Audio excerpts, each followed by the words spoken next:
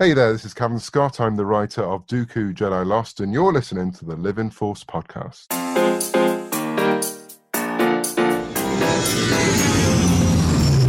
Welcome to the Living Force podcast. Hello there. A Youtini podcast network production. Long have I waited. Episode 212, the High Republic Cataclysm Roundtable. This is where the fun begins. On this episode, class is in session with the Youtini Academy. You must unlearn what you have learned. And the Youtini crew discusses Star Wars The High Republic Cataclysm novel by Lydia Kang. Your move. And now, here are your hosts, Dr. Corey Helton, Eric Eilerson, Dr. Charles Henkel, and Wes Jenkins. Hello, everyone, and welcome to the Living Force, a Youtini Network podcast. Tonight, all about the High Republic Cataclysm. That's right, it is another Roundtable episode, and we are going all in for the latest High Republic entry. I'm one of your hosts, Eric Eilerson, and joining me tonight to talk all about the final adult novel of Phase 2 is the full casting crew. That's right, everybody is back, starting off with Dr. Corey Helton. What's up, buddy? What up? How are you guys doing? Stoked to be here to talk about this book. It's gonna be fun. It's gonna be fun. I'm ready. Charles is ready. You ready, Charles? Charles is ready. That is of course, Dr. My Miami Heat are in round 2 of the NBA playoffs. Charles Henkel. Hello. All right, great. Charles is here. I've always wanted to do that. So. You got me. It only took 212 episodes, but you got me, buddy. Happy to have you. Happy to be here, of course, though, with the man who has all the buttons, who has all the fixes for all the problems, both in life and in tech. It's Wes Jenkins. Happy Monday, buddy. Hey, what's going on, everyone? Wes, I think your gain, there's something wrong with your gain. Yeah, your energy's low, but it has to be a tech issue because you're excited to be here. You're full of life and energy, right? Right? Yeah, I can't wait to talk about this book. I sincerely apologize. Thank you very much for you that have stuck through the technical difficulties that was going on. Corey wanted me to put all these different kind of software on my computer to test out this weekend, and I tried. Nothing to do with this. To go around through it, but nothing is jiving today. But thanks for sticking around. I think I got it figured out. So if we're creeping along, like frames wise, bitrate wise, too bad. Sorry. We'll find out. Just leave the stream and listen to the recording. We don't care about you, live stream people. It's not true. Well, this is why Corey's never here. This is why Corey's off the show. We're apologize, live streamers. We love you. We'll trade that in a heartbeat. But to everyone watching and listening, truly, thank you so much. We love doing these roundtable episodes. We're excited for a great one.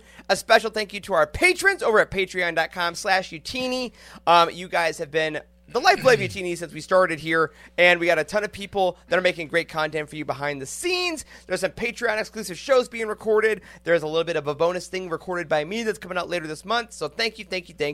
And again, to join the party over there, head over to patreon.com/Youtini.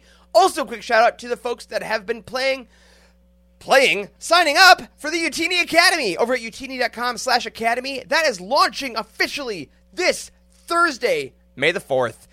We are very excited. Of course, Thursday is going to bring a lot of things from Young Jedi Adventures to Visions Season 2 to the mugs on Shop Disney. But most importantly, it's bringing the Youtini Academy. So make sure to head over there to get your sign up, to make sure you can get the course from the second that it drops. And again, to all of you that have signed up already, thank you so much. We're so excited for you to see what we've been working on. But next week, we're going to go over what happened on May the 4th, because this week, it is all about that roundtable, baby. It is time for the High Republic Cataclysm, which, quick note, is going to be succeeded by the High Republic Path to Vengeance, coming out tomorrow on May 2nd. The only plug I'll give before we get into this roundtable is this. Tomorrow, Path to Vengeance will be released worldwide, both wherever you get your books and on Audible for audiobook reasons. Our review will go up on the site as well as a video review. I also got to interview Kevin Scott about the book. We're currently working on that edit and expect it to be out by the time you're hearing this episode. So make sure to listen to me and Kevin talk, spoiler-free, all about Path to Vengeance. It's like our third or fourth time talking to Cav. He remains the best. And stay tuned for our thoughts on the next High Republic book that closes out Phase 2. But before that, we're going to talk about Cataclysm. Charles Hankel is back in the seat for this one. It is a classic Youtini Roundtable. Full spoilers from here on out for the High Republic Cataclysm. So Stephanie, in the chat, I know you haven't read it yet. Take a break. Everyone else, if you haven't read the book, pause here. Go finish up. But without further ado, Charles, did it in 5 minutes for you, buddy. Let's talk some Cataclysm. Lovely, lovely. Yeah, we're going to give you one more minute to get out of here in case you want to be spoiled. You might end up like one of the Jedi in this book, but I'm not going to say who yet. Who? Yet. All right, let's jump right in with a plot synopsis that Eric is going to help me out with. But right from the top, here we go. The path of the open hand, led by the Mother, continues to wreak havoc on the galaxy. The Mother sends Beno, a devout follower of the path, to stage yet another incident between Irem and Arano to rekindle their forever war. She also orders him to break Axel Greylark out of prison. Beno is frustrated by the Mother's focus on Axel, but obliges. Chancellors Kyong Greylark and Orlin Malo continue to deal with fallout from Axel's treachery on Irem. Malo suggests giving Axel a shortened sentence in a low-security rehab facility, but Kyong declines.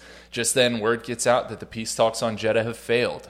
Yoda and Chancellor Greylark send Jedi to Dalna to further investigate the path, which has been implemented in the failed proceedings.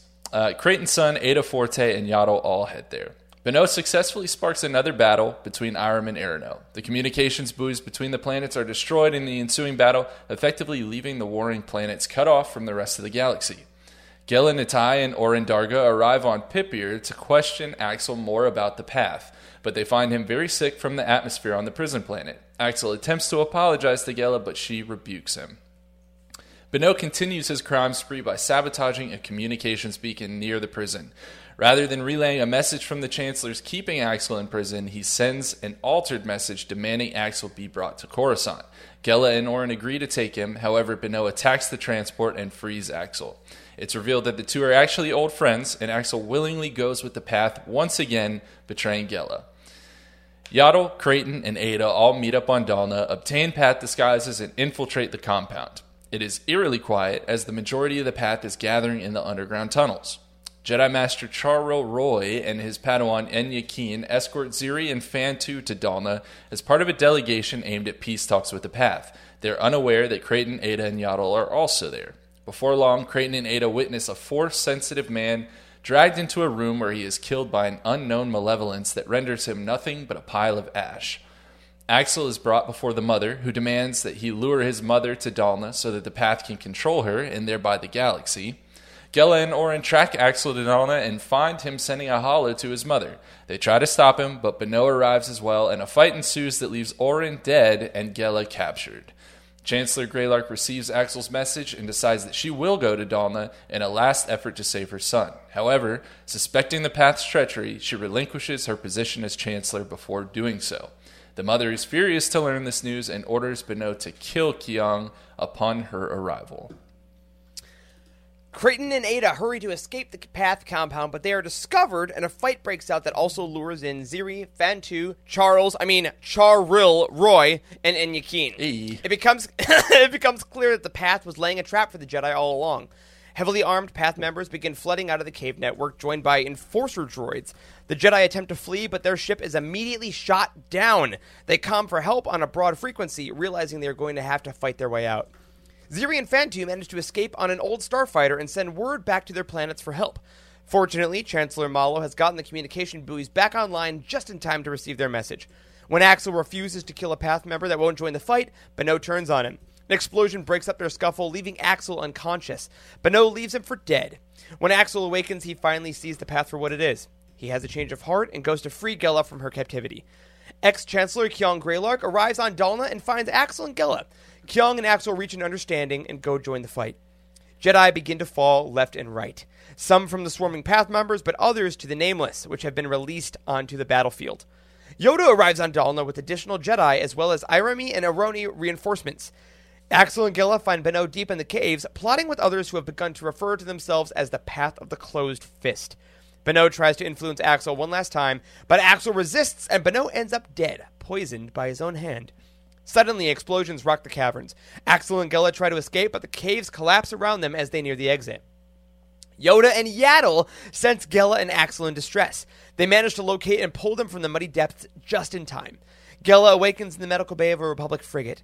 Axel is there along with Kyung. Axel explains that he is being transported to Coruscant to serve the rest of his prison sentence. Kyung walks Axel to his shuttle and they embrace, finally having reached an understanding. On Coruscant, the Jedi hold a ceremony in honor of the fallen Jedi, including Oren Darga, Ada Fort, and Charl Roy. And Yakin becomes Creighton's Padawan, but keeps Master Roy's lightsaber for herself. Creighton and Yoda meet in the archives and secretly discuss the Nameless. They decide they must not let word of the threat get out until they learn more about it. There is a second ceremony on the moon of Iram and Arono, where they celebrate the end of the Forever War. The Path has fled Dolna and Jeddah and disappeared. Iram and Arono have become even more entwined in the Republic with the opening of a hyperspace lane in the Hetzel system, the very system where the great disaster will eventually strike. Boom. All right. That's everything that happened. Lots of darkness and death and destruction, and that's why it was called Cataclysm. But let's take a moment to reflect.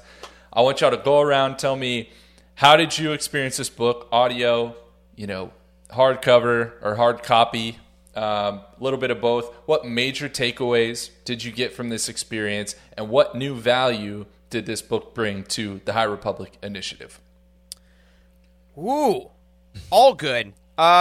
I'll start with I had a weird experience reading this one because I started digitally and then I transferred to hardcover and then I finished with audio. So I jumped all over the place with this one just based on timing. And as you guys know, I've said it many times, I am a huge fan of the physical book audiobook hybrid.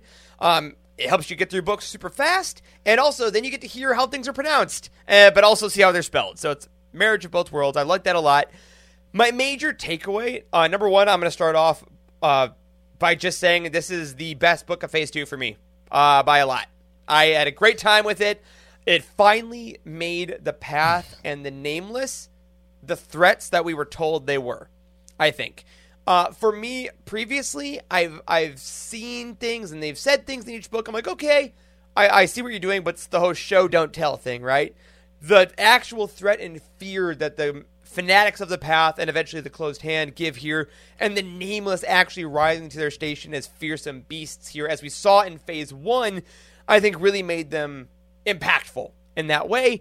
And for the High Republic as a whole, this got the closest to having me realize kind of why we needed to go back, if only to understand the threat that we saw in Phase 1. Now, obviously, as we said in the synopsis, we didn't get the answers for Phase 1. I don't think we're going to get those until Phase 3. And I think I'm finally okay with that, because I'm realizing if we got all the answers for why we went back now, then Phase 3 would lose a little mystery, if that makes sense.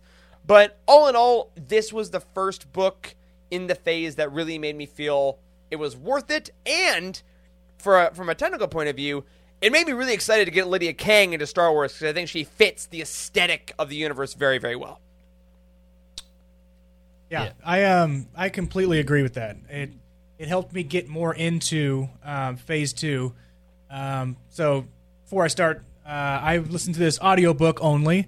It was, like Eric said, it helps you understand how you pronounce some of the characters' names. Mm-hmm. It also, big shout out to Mark Thompson overall, but his rendition of Yaddle was super good. It was so good. It's exactly what I thought Yaddle would sound like, kind of like an elderly woman, like almost like a teacher, obviously because she teaches young Jedi, but in this book especially, she was very, very elaborated by Mark Thompson. He did such a good job. It didn't even sound like Mark Thompson, but that's why he's so good. But anyways, so getting into the book, I really liked this book. I thought that some of the back and forth with going from planet to planet with Ziri, and then going from the various Jedi that showed up, I thought that was really great.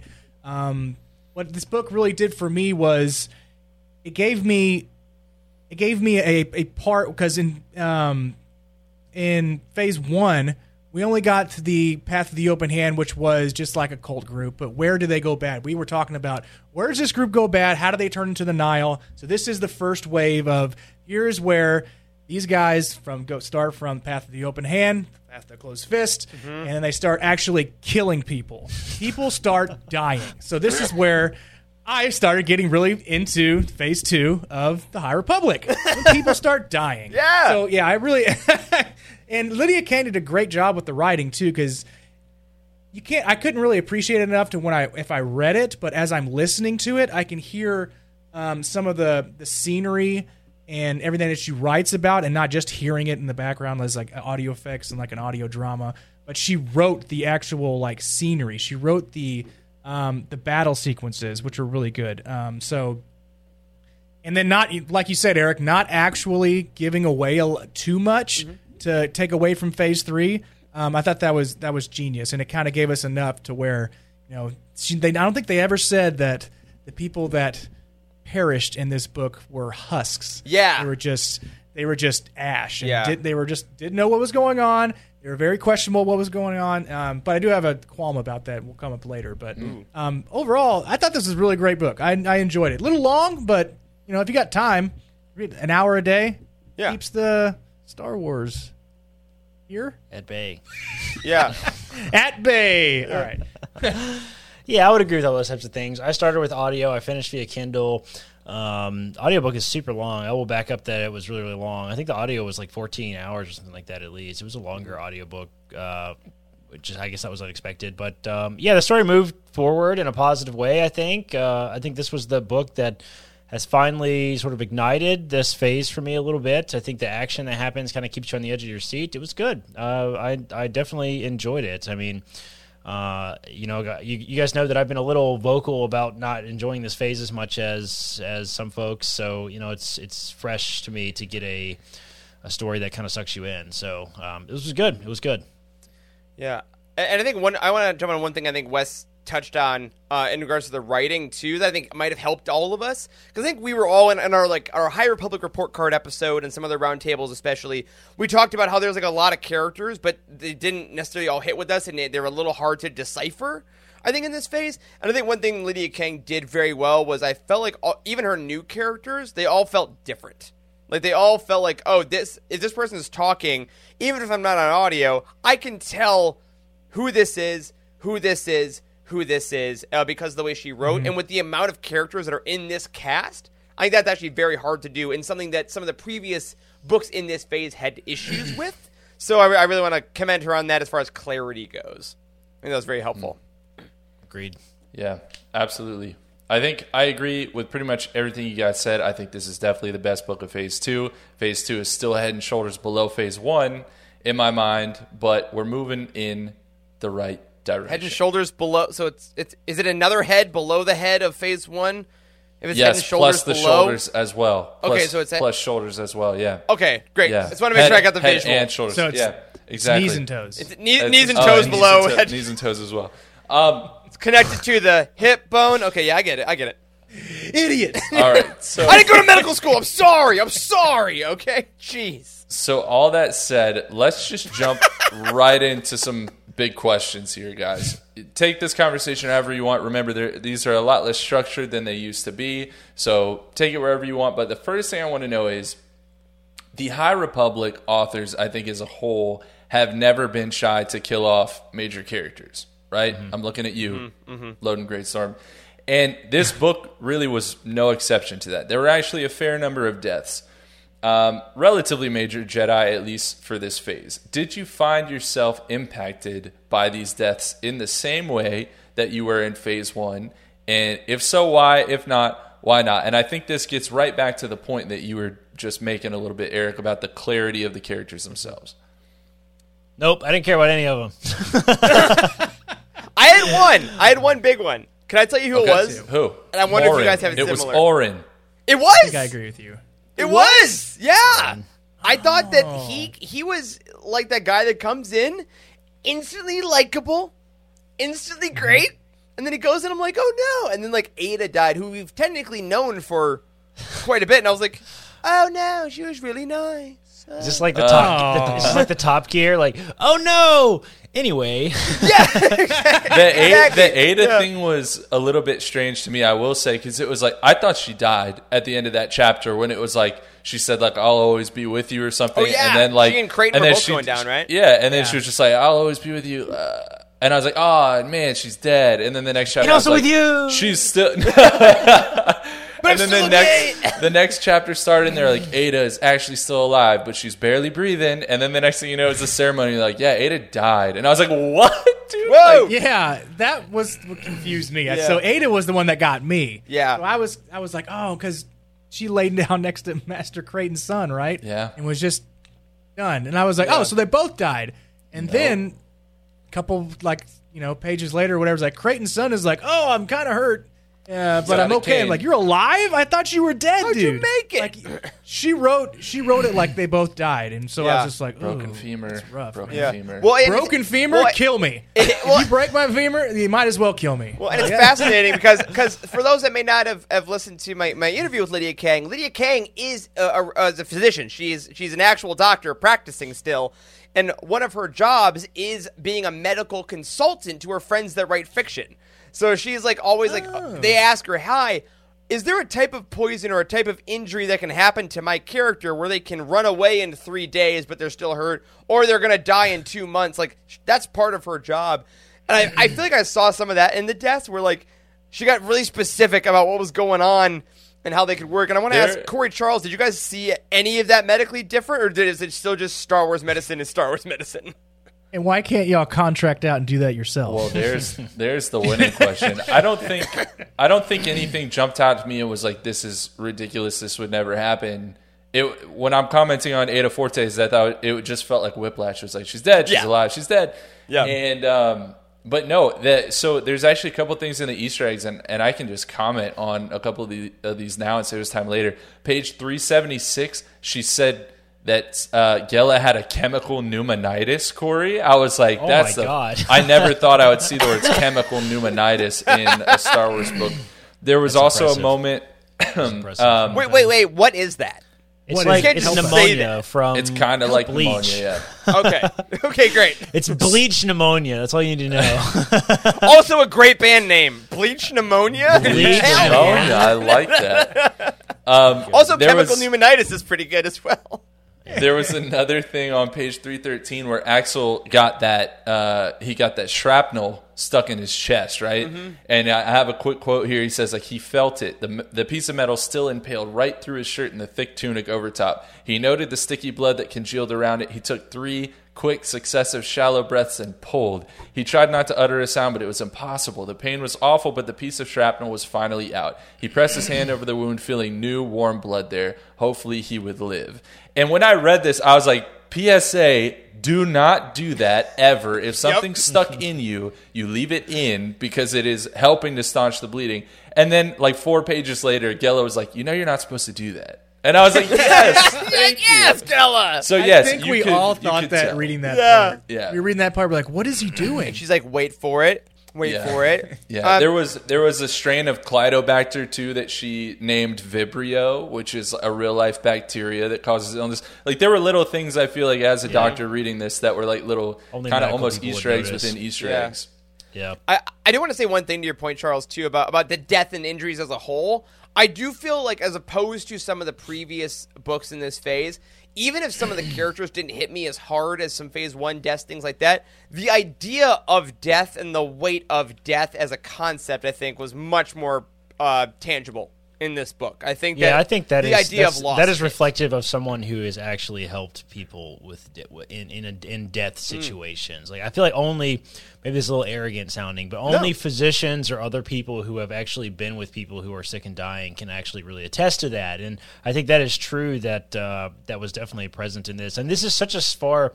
Like, these seem like small touches, but like just having a concept of what death is like and the emotional toll that has is really reflective in the writing. And this is such a far, in a way, ahead of like space sickness. What was that we got a couple like last year? Year or two ago, with the pilots, hyperspace sickness or something goofy. Yeah. It was just like, okay, well, let's medically explain it. It was just like it was like voodoo magic, basically. So I can definitely appreciate that. Great point. And I if I hadn't known that she was a doctor already, I certainly would have thought that she either had family that was or was adjacent to the medical field, or maybe she had a career in that early. So yeah, it's really reflective there, and I think it makes it good. I mean, I feel like a lot of Star Wars writing has been kind of bad at some of the medicine, so it's cool to see it really. For some reason, we're losing her.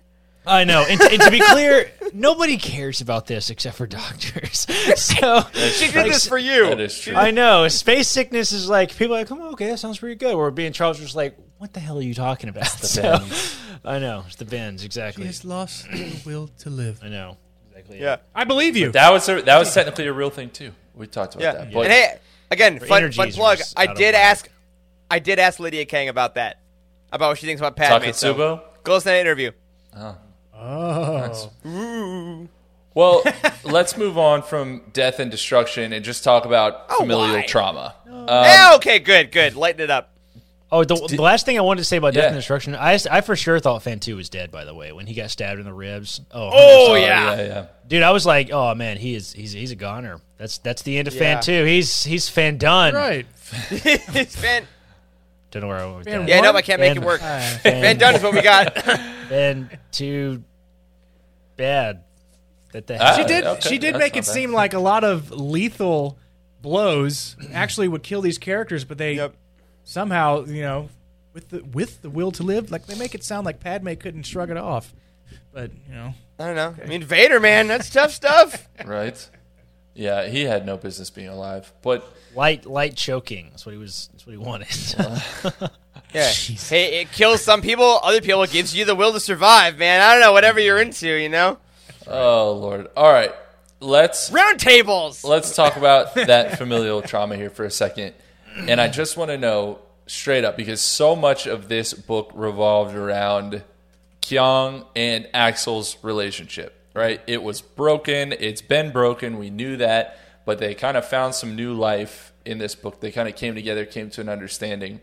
And I'm curious, as Chancellor, or once Chancellor, did Kyung Greylark do the right thing choosing her son over the rest of the galaxy?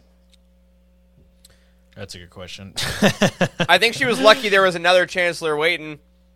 Yeah, I mean, well, not lucky, but I mean, that ultimately, helps. like, I don't really know that Axel's redeemable at this point. Frankly, I mean, I know that like Star Wars has this rich history of like it doesn't matter how many younglings you slaughter, like you're redeemable. It's like, listen, man, Vader just hugged Luke and said that he was right. Like he's not actually redeemed. Let's be clear. Like it doesn't make he up dies, for all the like, crap oh, that he well. did. Yeah, look at what Leia, that scene in Princess and the Scoundrel, right? I mean, literally going to say that. Yeah, you Yeah. don't have Yeah. to forgive them. Exactly. So I'm firmly in the camp of what the hell is she doing? Like with this. I mean, like when it was first brought up earlier in the book that the other chancellor, like, and some other politicians, I guess, they didn't really elaborate who that was. Like they wanted to like put him in a different facility, and so I'm like, why? Like, why does he get special treatment? This is just rich people don't suffer consequences problem. Like, that's not justice, and that made me mad. So I was like, "Oh, guys, Corey learned that rich people don't suffer consequences today. That's unfortunate." I wonder if this is the last instance that we see of a dual chancellorship. I think it This is. is where Probably. That's my hot take. I think so. This is where the probably single chancellor. it was a disaster. The family drama, it messed it all Yeah. up. Yeah. Well, I think that I agree with you guys that I'm not the biggest Axel fan as far as his redemption. I think he's an interesting character device, but I don't too. really care about him like being redeemed and becoming a good guy necessarily. I do think though that Kyung's, I guess you know how you guys say you can tell that Lydia Kang knows medicine. I think reading this, I could tell that you're a parent, because I think the way she wrote Kyung being like, you know what, my son's kind of a shit, but I know I will do whatever I need to do to help him. And for that, I need to professionally stay away and not make myself culpable. I think that was very earnest for a person that has a child that's like, you know what, here's the deal. It's probably not a great idea for me to do this, but I can't not protect my son. So, too bad. And I'm like, so I think it rang true to me for Kyung to do it, even if I, on a larger scale, didn't agree with the decision. I think that's absolutely what she had to do in the moment, and I thought it was written very well. Yeah. Yeah, and she was giving up a lot, right? She Oh, gave yeah. up the president of the universe. Yeah, ultimate power, as it were. Why did she do that? Why did she do that? Yeah. So she couldn't be used as a pawn. I think because like they're gonna if they capture me, I will do whatever it takes to get Axel back. And now I'm a civilian, so who cares? There was also an out there where after the end came, some people died, came back. They asked her, "Hey, do you want to come back to be a chancellor?" If she'd have said yes, I'd have been like, "No way, no way, don't do that." Or she could. She didn't have to actually relinquish the chancellorship. She could have just said she did, and then showed up, and or the government could have just functioned correctly and been like, "Listen, in Star Wars, she's gone now. We have this other guy." He's in charge now. Everybody good with that? Too bad. Everybody good with that? Everybody fine? Yeah. Yeah, exactly. I guess they don't have a vice chancellor who like steps up in the event that the chancellor steps down. Yeah. Which I think was the whole vibe of the codes. But yeah, I think it is interesting if this is the event that it goes to just one, which I agree with you guys. I think this is it. I don't think we go back to 2 historically, but hey, who knows? Yeah. I think this is a hell of a way to get out of it. Yeah. Well, there was a quote from Kyung early on in the book, page 145, and she's thinking about Axel, and she says she'd wanted him to stay in prison. Perhaps she was a terrible mother, but morality and motherhood were not supposed to be at odds. Often she'd heard young parents cooing their little ones, murmuring, "I would do anything for my child, anything." Kyung Greylark, however, could not. In a position like hers, where millions of beings could be affected by her decisions, such a murmuring could never be spoken. Kyung loved Axel with all her heart could bequeath upon him, but she would never put others in danger for the comfort of her child. And when I wrote that quote, because I was really kind of taken aback by it, especially morality and motherhood being at odds, right? And yet she does exactly what she says she couldn't do. I don't know, 150 pages later, she does put the hundreds or thousands or I don't know, millions of beings of the galaxy behind the needs of her son, who has proven that he kind of doesn't deserve any of it. So I do question it. I'm not a parent, right? I would do a lot for my dog Coda, but I still question this decision. Yeah, I'm with you 100%. I'd do more for your dog Coda too. I think I've met Coda. Coda's awesome. He's wonderful. I'd kill a lot of people for Coda. Okay, well, we're gonna move on. Let's talk. So how does this compare to Andor with Mon Mothma and her daughter? That's easy. Her daughter sucks. So does Axel. In harm's way to make sure that she gets the funding that she needs. Yeah. Her daughter point. sucks way harder. I think. Yeah, easy. Yeah. I don't know. That's an excellent analogy, actually, Wes. No, it's actually legit very good, Wes. I think I think Mon Mothma recognized a lost cause, and for some reason, she's with Dad, who also sucks. Try again. Her daughter did less. Like, she just sat at the table with creepy pigtails and recited, like, I don't know, a code cult over language? and over again. Yeah, I mean, she was in a cult, but hey, so was the Mandalorian. I mean, we've all been young. We were all young once. Okay. No, that's a great point. I mean, I think that Mon Mothma made the other decision. We don't really know how things play out with Axel and Kyung by the end of this, but we know that what Mon Mothma did, helped the galaxy get to a better place. So it's easy to say that was the right decision for her at the time, right? But we'll see. And I think that Corey, you were mentioning earlier, Axel was one of the most interesting characters. Right, in Phase 2, and it was because he was Chaos, right? That was his nickname, was Chaos.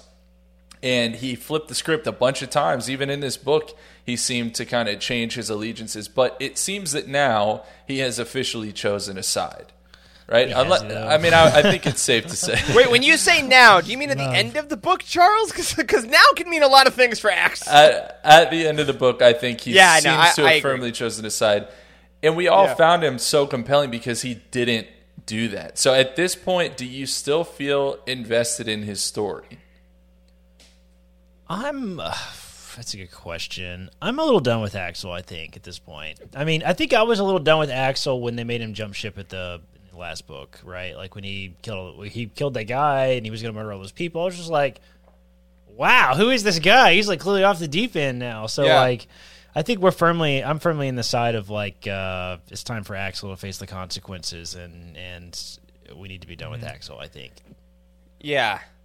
I agree. I think that when I first saw Axel, hanging out, when I read him and listened to his intro for the first time in Convergence, I remember noting this is kind of like a slightly sexier, more mischievous Han Solo type. Like, he's in a cantina, he's gambling, he's flirting, he's going back and forth, who knows where he's going to go. But in Star Wars, those characters work because eventually they betray you once, and then, but they're coming back, right? And for me, Axel, he did that too many times.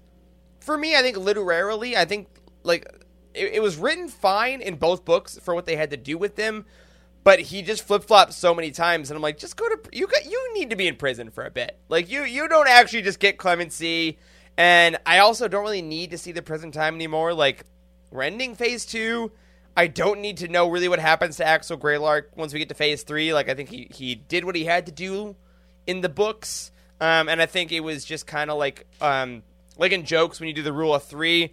If it is something funny 3 times, then you go to a 4th time, it loses its efficiency in a 5th time.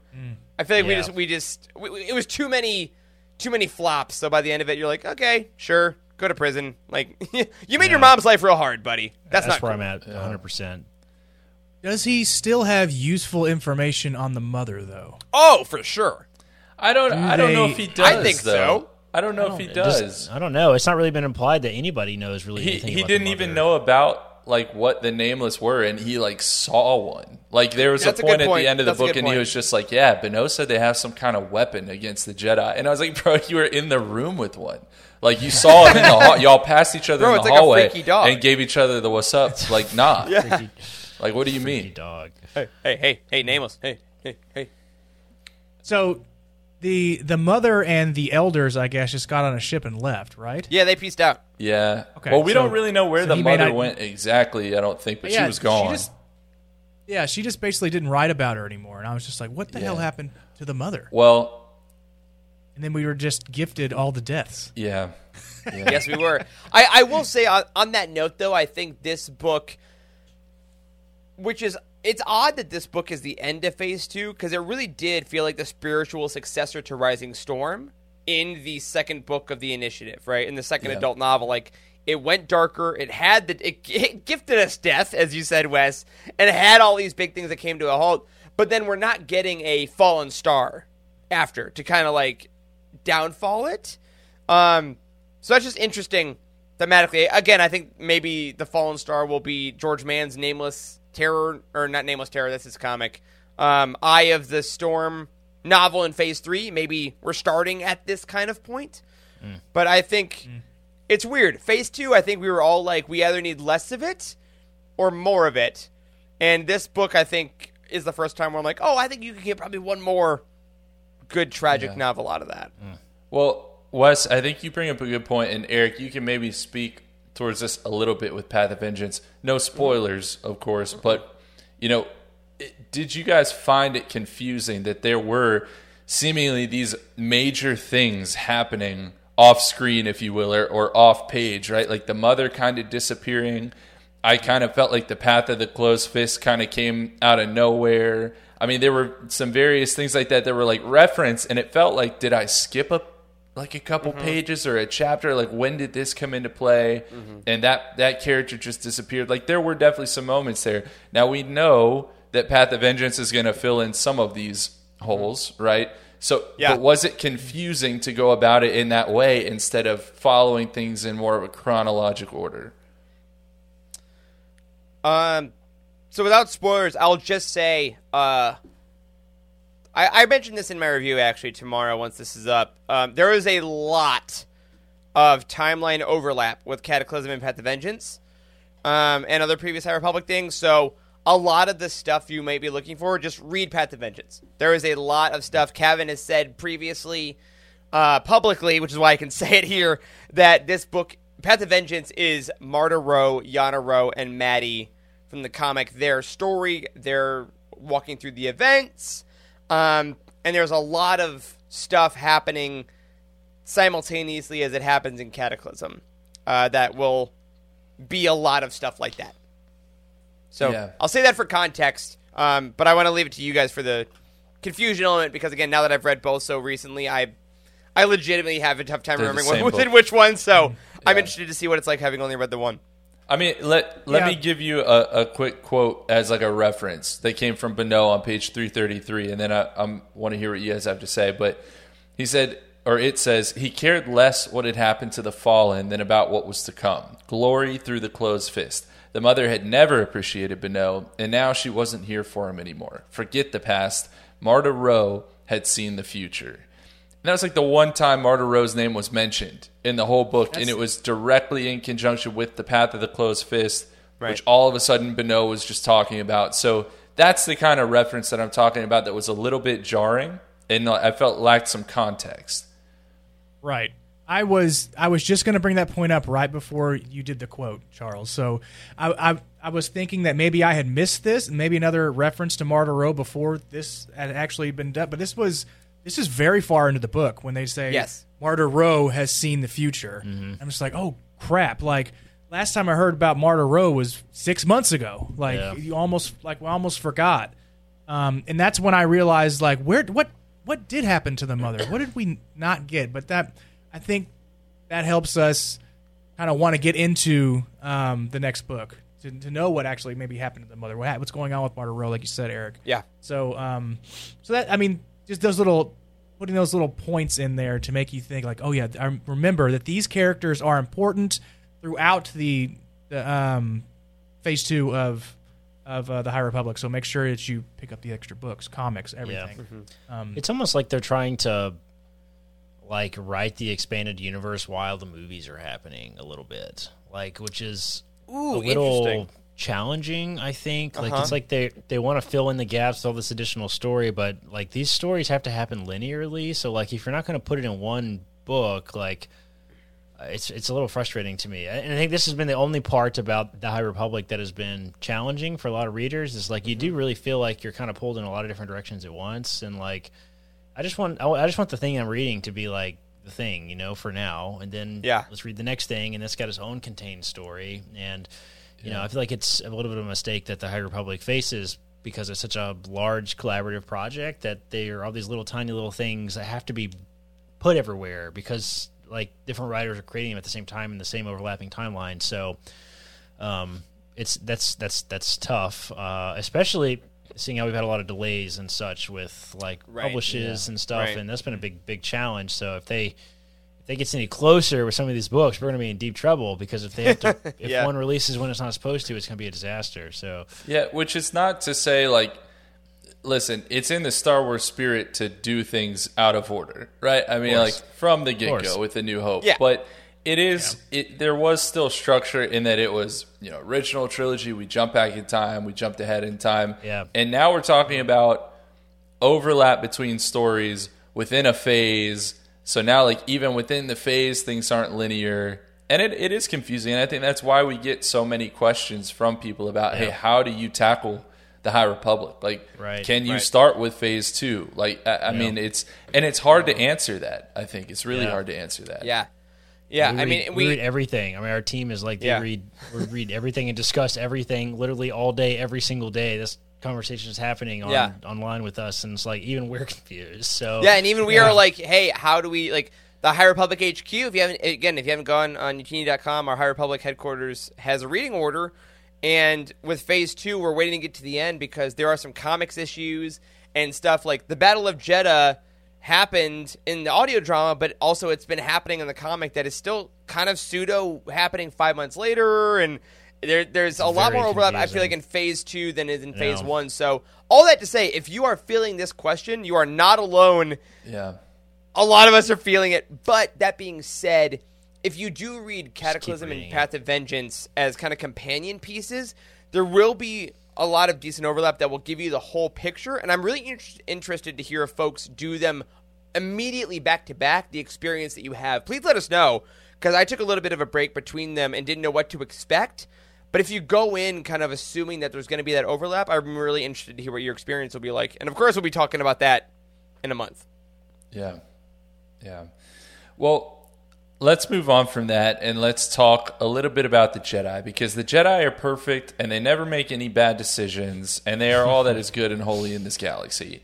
And that's written in the walls of the temple, actually. That's the banners. They say that. You have to say that every morning, like the Pledge of It's Allegiance. in Arabesh, but just trust us. Source, bro, trust me. So at the end of this novel, I think there was a very specific questionable action of some of the highest of the Jedi, and that was Creighton and Yoda. They met in the archives. They have this hushed conversation, as you do in libraries, and they say, you know what? Mum's the word on the nameless. Okay? Mm-hmm. Is it because they didn't know what to call them? I don't know, because they don't have names. No, they decided we're not going to tell any of the Jedi about what happened actually on Dalna. So many of these Jedi died. No one needs to know how exactly it happened, because we don't fully understand this threat. Is that a mistake? Like, do you see that decision coming back to haunt Yoda in particular? Yeah, bro.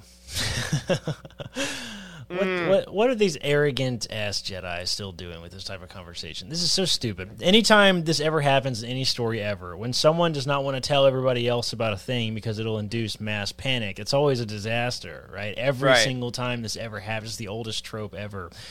To the point that seeing Yoda be the one kind of helping make this decision is awful to me.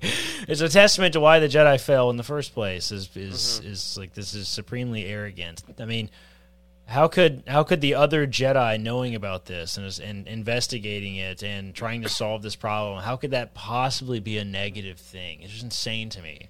Yeah. Can we do a little speculation chat for a second here? For sure. Wes, do you have that graphic speculation chat? Can you speculation chat.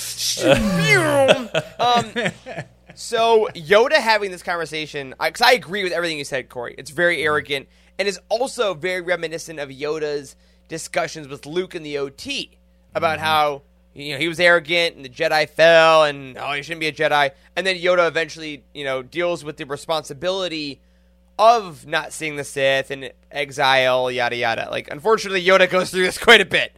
Yeah, but one of the best parts of Phase 1, for me personally, was the end of Midnight Horizon. After the Battle of Corellia, Yoda comes in, after not being there the whole phase, has that amazing battle sequence, and then he arrives with this figure that is hooded for some reason and says, we have to go back to the past. He literally brings us to Phase 2. So I'm hoping that all of this conversation makes sense in Phase 3, because I need Yoda to be, whoever this hooded figure is, whether they're a person we've seen in Phase 2 that has lived a long time or knows about the Nameless, if we get the conversation with Yoda saying, I was wrong, I hid this, and that was my mistake, I have now brought forth this person I chatted with or talked to because I knew the Nameless were coming and I did nothing about it, having that weigh on Yoda's shoulders, I think that's an interesting story if we get there. We might not, but I think that we as Star Wars fans the last kind of 20 years really have really thrived on the Jedi taking responsibility for their mistakes. And I wonder if we're going to get that Yoda in Phase 3. If we don't, that sucks. But I think that could be where the story might be going. Yeah, that just goes to show that Yoda didn't learn from his mistakes. Right. Not that one. That actually occurs, right? Right. Then we have the fall of the Jedi. He does like to withhold Yoda, info. Dude. Yeah. Yeah, I know. He does. I mean, it also reminds me of the government and the UFOs.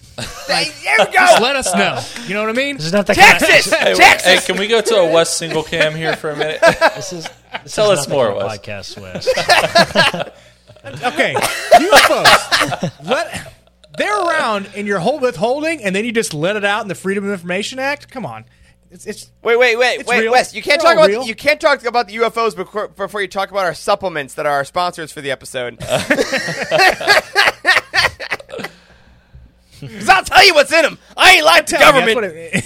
I'll tell you what's in the It's all supplements. filler, bro. It's all filler and sugar. That's what makes you crazy. All right. So Yoda can be a conspiracy theorist. That's true. For sure. Well, Just he wouldn't have to wear a tin supplement hat. works, He yeah. could just tilt his ears a little bit. But That's true. Get the antennas. so the Jedi are wrong. They're going to mess this up. That's fine. We expect that. We expect that from the Jedi at this point, right? Right. I like what you're saying do. too, Eric. I mean, who is that hooded figure? We still don't still don't know. We're probably not going to figure it out by the end of this phase either. But one thing that has been a constant right alongside the Jedi messing everything up is the drama between Irem and Arano. Yes. And I'm curious for you all, did the drama between those two planets feel important at this point in Phase 2?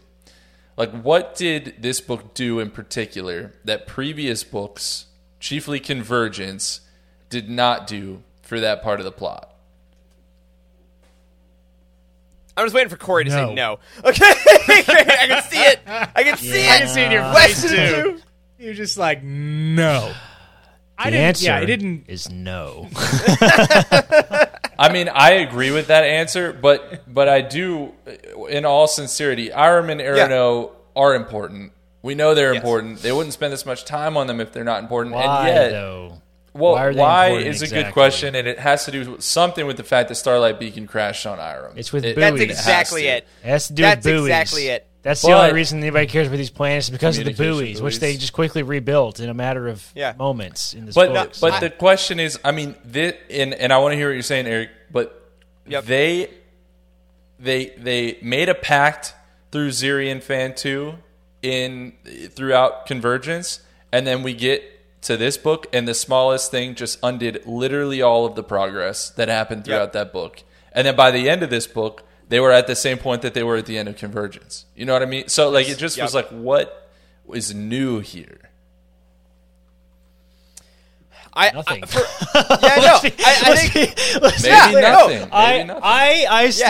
I'm still in the camp of, what are we doing? We had a whole book already about Arano and Irem and how they can't get along, and then they started getting along. Then we went to Jeddah, now they can't get along again. And here we are in this book, and they can't get along, and then they can't get along again. Like, what is happening? Like, this is not an interesting story. Yeah.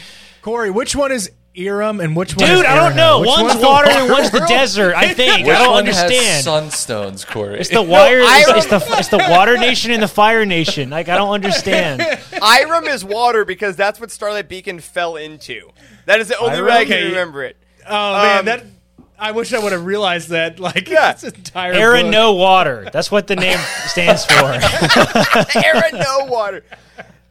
I think overall, dramatically, I completely agree. I think that essentially we have an issue where it's the Mandalorian Season 3 issue that we talked about a couple episodes back. Again, not to bring... That is a wildly divisive season, apparently. But, like, the problem with the Mandalorian Season 3 for me is that everything that happened at the end of Season 2 immediately got reverted in Season 3. I know. It's not good storytelling, I don't think. So with this, I think this is the issue with this, is that this whole book was about this one thing getting solved, and it was a great ending, and then we come back and said, actually, that doesn't matter. Now... At all. Now, the idea, historically and realistically, that a peace treaty can actually be probably broken up by anything after like years of war, that's very realistic. Because, of course. But as far as storytelling, I think I agree. If you're going to make me buy into this whole thing, I need to have some actual ramifications. That being said, I do think, and I know we're doing a lot of like future speculation in this episode, which isn't what you want in a story, but it's also kind of what the High Republic is, because we know there's 3 phases. I think Irem's history and the stuff now we will find out we know about Irem, like, will just pop up in our heads, like, oh, I guess I do know about the Scorpions and stuff. Like, in Phase 3, I think that will reveal itself there. About, like, oh, because I know the history of these 2 planets, I now know the context of what the Jedi are doing in Phase 3. However, as of right now, that is unfortunate. This is the pathway that they took to take. Yeah, I just don't think they decided to take. I don't think it really played that big of a role in this story in general, so I'm not really sure why we focused on it so much. Other than the only thing that it really accomplished is that it assembled some of the people together, which is kind of funny, actually. Like, that's a great point.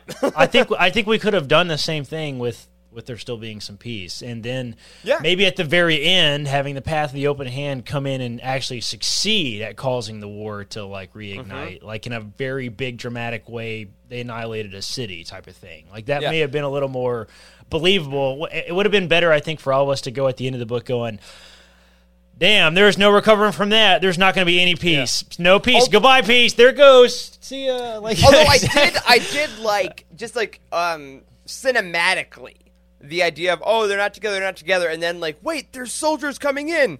What are they? And then it's the soldiers from both Oh yeah, that was an awesome That was moment. good. Yeah, that was good. so, like, that was good for sure. And I think part of me is like, oh, I could have probably not. We didn't really need the peace treaties falling apart again before that. Like, we could have just said, the peace treaty, it worked. They're fighting together, and you still get that epic.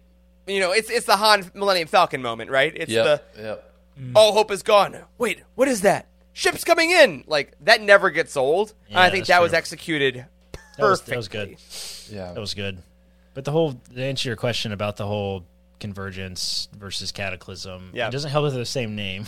Yeah. And, like, very similar names. Like, I can't remember which book I just read, Convergence or Cataclysm, and to see this never-ending war literally never end and have multiple books focused on that is the point, I think, but also a little tough sell from a storytelling perspective. Catavergicalism. Catavergicalism. As the duology shall henceforth be known. We nailed it. So, we are nitpicking at this point because I do want to reiterate that sure. I think this book was the best of the phase so far. And so I want to take a minute. Head and shoulders. And I want head and Above shoulders. the Head and shoulders and elbows too. So up to this point, I want to reflect because we're almost at the end of phase 2, right? I want to reflect. Up to this point, who are your standout characters for Phase 2? Because we've not been shy about saying we don't care as much about these characters as those that we met in Phase 1. So who are the ones, whose fate do you need to know, for instance, before we go to Phase 3? Like you mentioned, Axel's going to prison.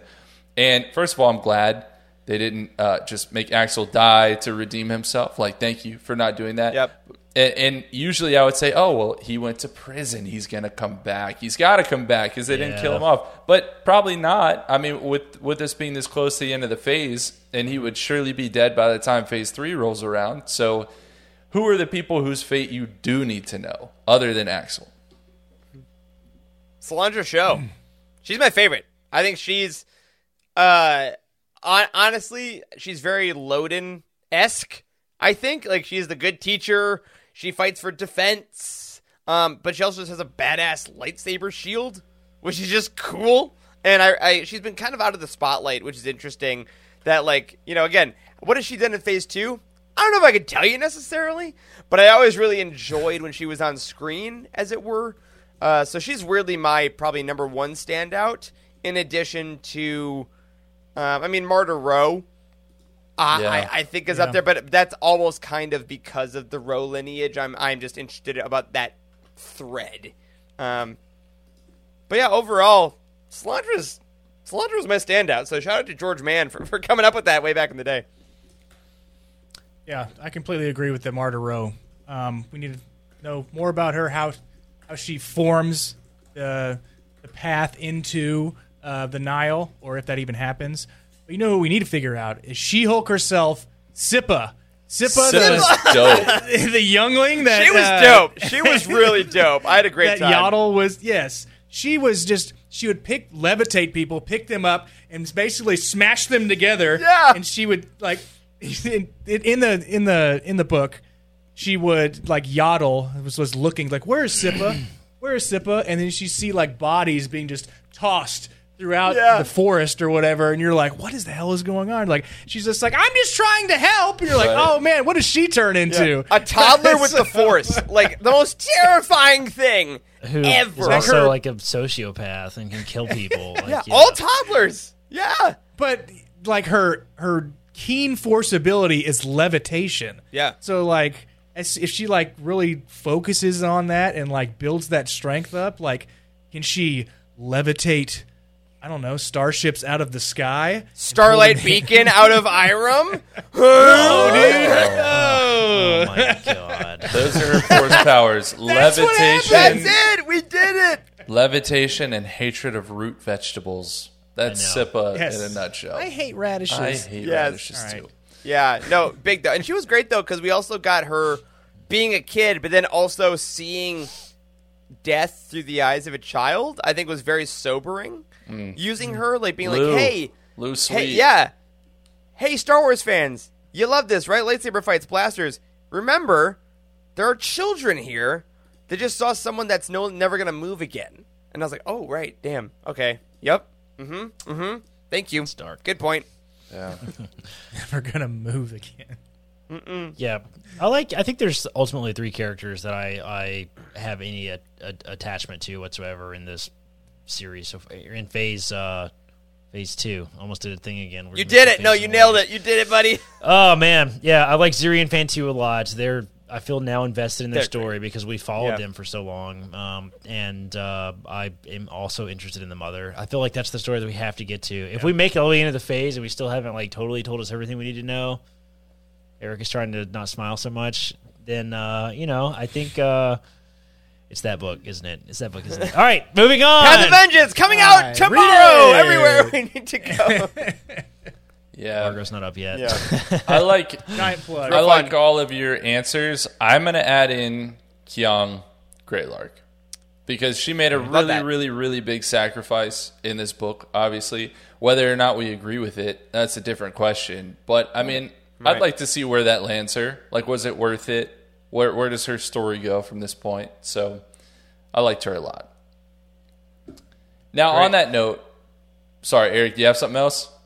No, it was great. I like that, ending on that point is a great idea, Charles, because I agree. We have been, less complimentary of the phase as a whole. Like, do we have, like, the Stellan Geos, Elzarman, Avar Chris level characters?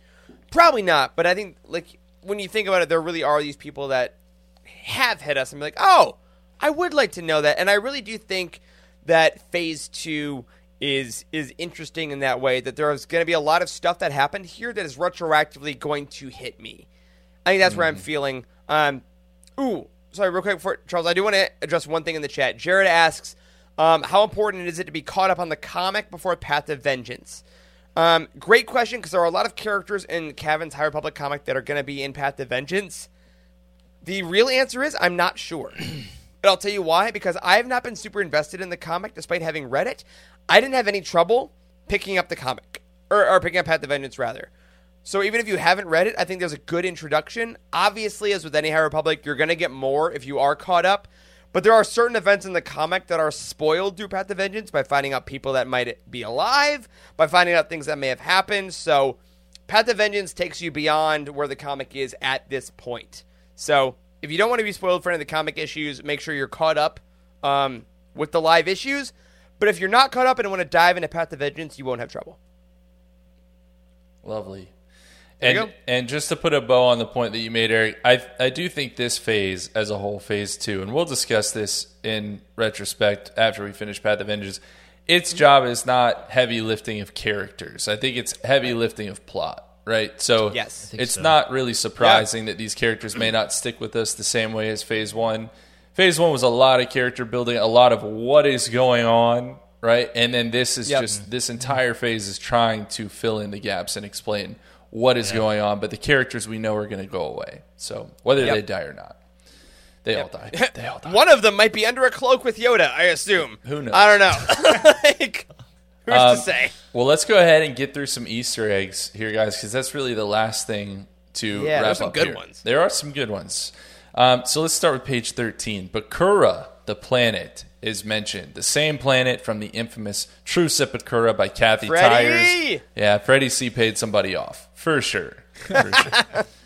On page 18, Sharaden, which is another planet, is mentioned, and that's the same planet where Jedi Master Skier took Keeve Trennis for her Jedi trials. Oh, with the bugs. Yes. Yeah.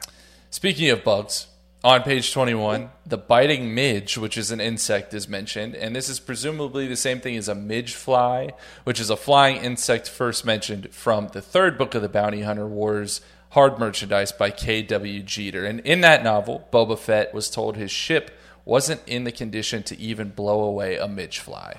That's for you, Jared. Right there. We got 2 Legends lookbacks in the first 3 Easter eggs. Look at that. Right? That is so obscure. Obscure, if you will. Obscure. Page 52. 2 of the 4 moons of Coruscant are mentioned by name, Hesperidium and Syntax 2. Can anyone name the other 2 moons? Syntax 1. And Titan. Hesperidium 2. No, it's so close. Syntax 2 and Syntax 3. Yep. There you go. All right. Fair.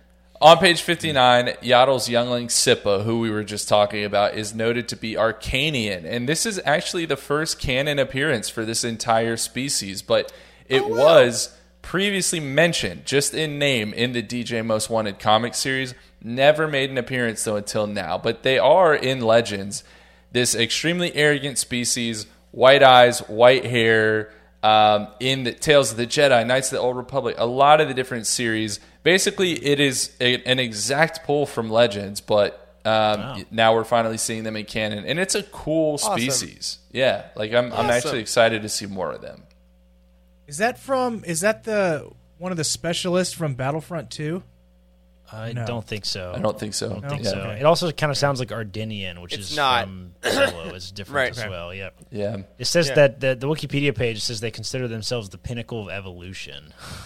Okay. I said arrogance. Infrared right? eyes. Yeah. Yeah. I mean, Also I fans don't, of, so.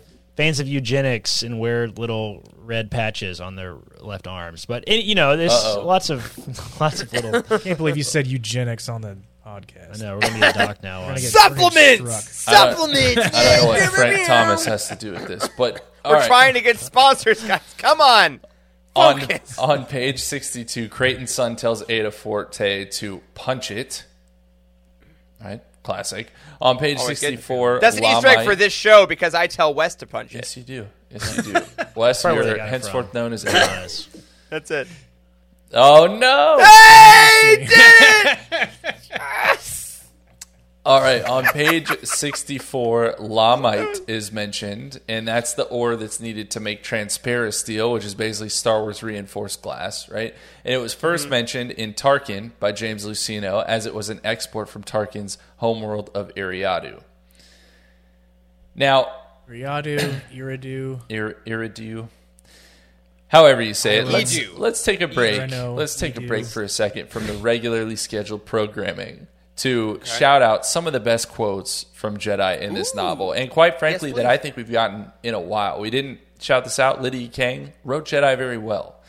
On page 67, Charo Roy says, "Wars can end in peace despite unforgivable atrocities. Relationships are harder to repair after even the smallest of slights."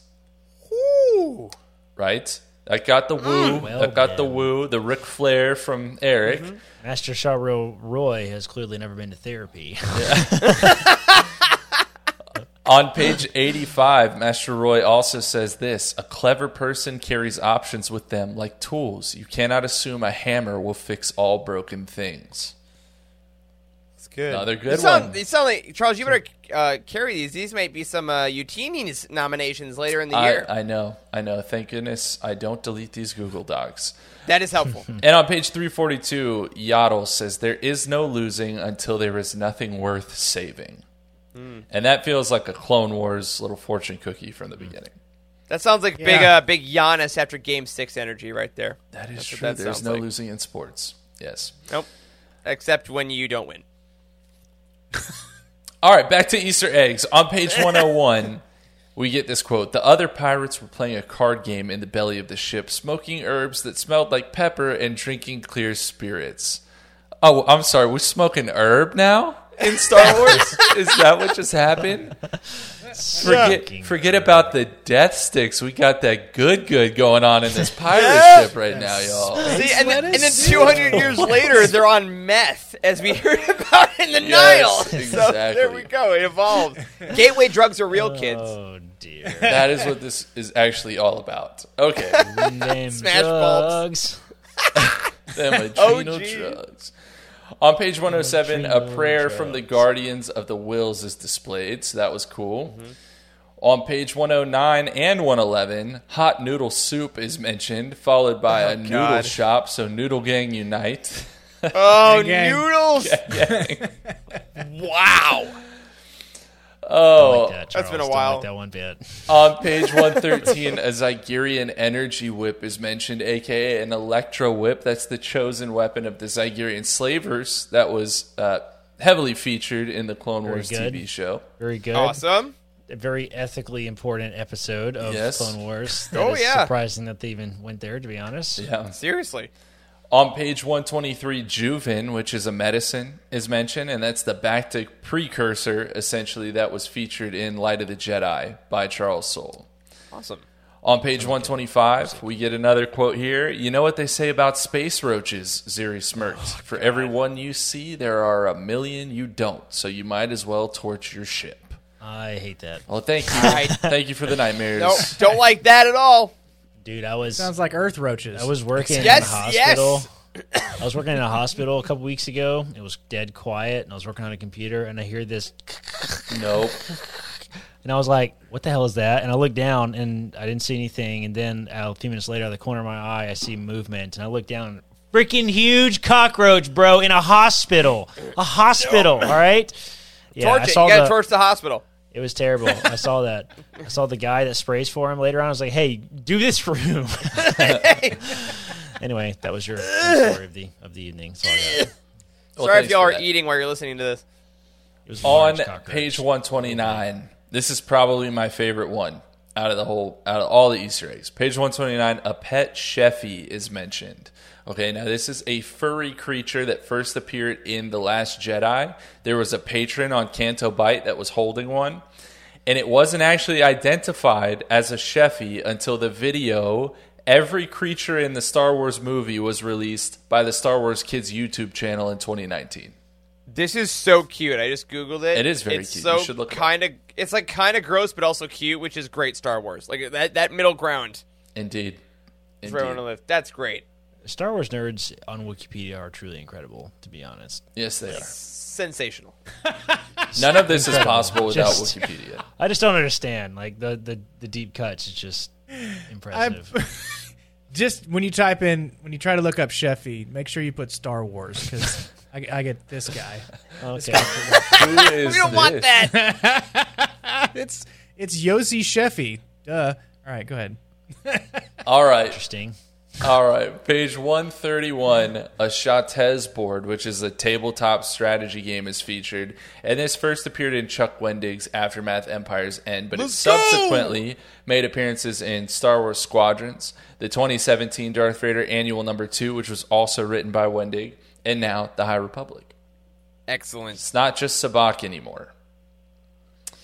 On page Many games. Oh, actually, Eric, this is going to be your favorite. This is going to be your favorite Easter egg. On page 137, Jelukani Fogstone is mentioned. Oh, yeah. And, of course, that's a type of stone from the planet Jelucan, which is the home planet of both Sienna Rhee and Thane Kyrell from Claudia Gray's Lost Stars. Wow. But in Claudia Gray's other novel, which is the first time Jelukani, not her only other novel, just to be clear, one of her other novels, the first time that Jelukani Fogstone was brought into canon, it was mentioned as the material that made up the statue of Bail Organa outside the senatorial complex on Hosnian Prime.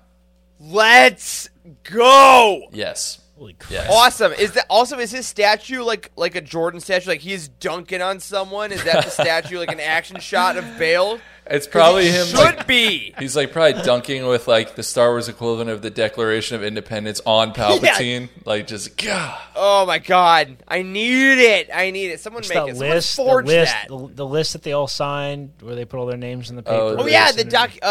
Something yes, about I know the you're 300 or Yeah. 3,000. something like that. Yeah. The people who hate Palpatine Yes. protest. Yes. We hate Palpatine Club. That's right. All right, on page 137, Tennu, which is a planet, is mentioned, and that's the same planet that some of the characters from Young Jedi Adventure series that just started for the High Republic go to. Yes. On page 141, Schulstein is mentioned. This is his first appearance in canon, but it seems like it's a direct continuation of Schulstein 5 from Legends, which is this astronomical object created by Jason Fry for the Star Wars role-playing game in 2004. But furthermore, Schulstein is mentioned as being on the Perlemian trade route, which was one of the earliest hyperspace lanes to ever be discovered, according to Legends. So, Wow. nice pull there because the High Republic is all about hyperspace, prospecting, right? And this was one of the earliest ones. Sick. Yeah. Page 182, we get the obligatory Tuca Cat reference. Seriously, Good. When is the last Star Wars book we had without a Tuca Cat reference? Need them all. Let's see. 196, Page 196, Tip Yip is mentioned. That's Endorian chicken. That's also been a really Delicious. popular reference recently. Yep, you can buy it at Galaxy's Edge. It's great. Yep. On page 223, several plants, not planets, are mentioned, including Scarlet's Queen Heart, which is the red ornamental flower that is growing on all the buildings in Theed in the Phantom Menace. Oh, sure. So that was a nice pull there. On page 263, Loose Sweet. Sounds like Corey Helton when he said, shields are down, everything is down, the ship is trash.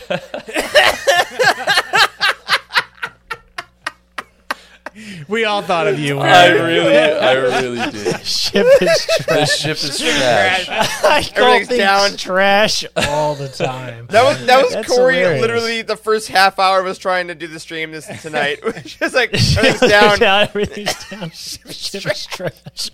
Oh, that's pretty funny, man. All right, you can use that forever now. And then our last reference, our last Easter egg, page 339, Keon Greylark says, the only reason to shoot with the goal of maiming is to get information that will turn the tide of this battle. I'm talking groin shots and limbs so they can keep talking.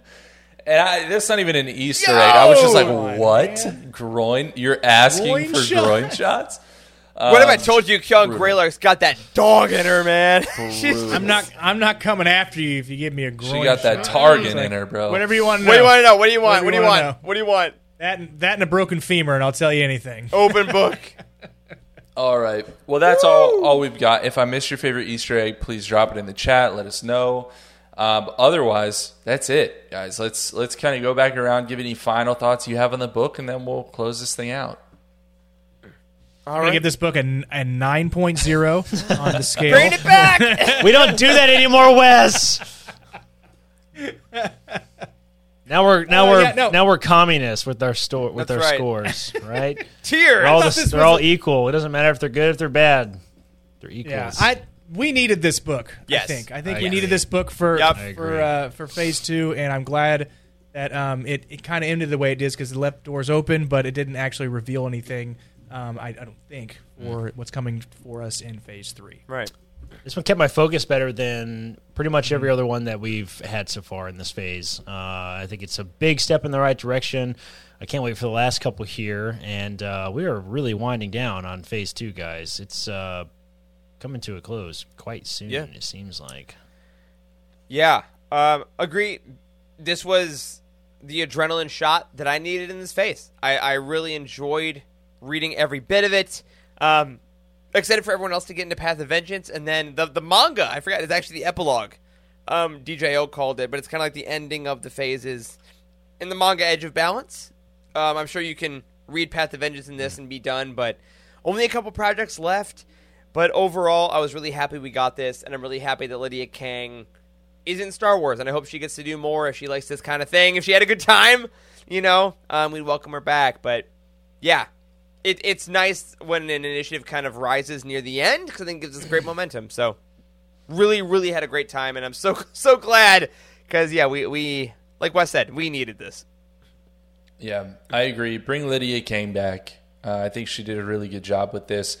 And it is really hard. I think we underestimate what it probably is like to be an author in this initiative, especially coming into an initiative at this point, right? Like there's so much that came before that you're having to seamlessly put yourself into, right, to keep things moving in the right direction. And I think she definitely accomplished that. So best of phase 2 thus far, but we'll see what Kevin brings starting tomorrow.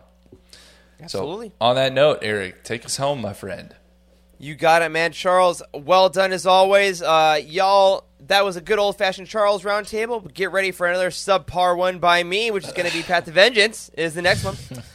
So stay tuned, and then in a month-ish, we'll keep you posted. But let us know your thoughts about Cataclysm in the comments or in our Discord, anywhere we are. We want to know how you liked this book and what it did for you in Phase 2. But for now, that is going to do it for this episode of The Living Force. If you support us on Patreon, thank you so much. A special thank you goes out, of course, to Brian Dooley, Earl Q, Carl Sander, and Zach W. on our Jedi High Council, and James T., Ashley Ingalls, Colton Fife, and Chris Carrizo on our Alliance High Command. You can find us on Twitter. I'm at Eric Eilerson. Corey is at Corey M. Helton. Charles is at C. Hankel, and Wes is at Boss Wes, and we are at Living Force Pod. A special thank you to Matt Davenport, our amazing editor, Ryan, our graphic designer extraordinaire, and Wes, our producer and community manager. Thank you to Corey, Charles, and Wes for potting with me tonight. Thanks to all of you for hanging out. May the 4th be with you on Thursday. And as always, well, may the Force be with you. There is no hatred. There is joy. There is no division. There is union. There is no apathy. There is passion. There is no gatekeeping. There is community. This is the Youtini Star Wars Fan Code. Embrace it, live by it, and above all, trust in the living Force. Join the Youtini community and surround yourself with like-minded fans at Youtini.com. And remember, the Force will be with you, always.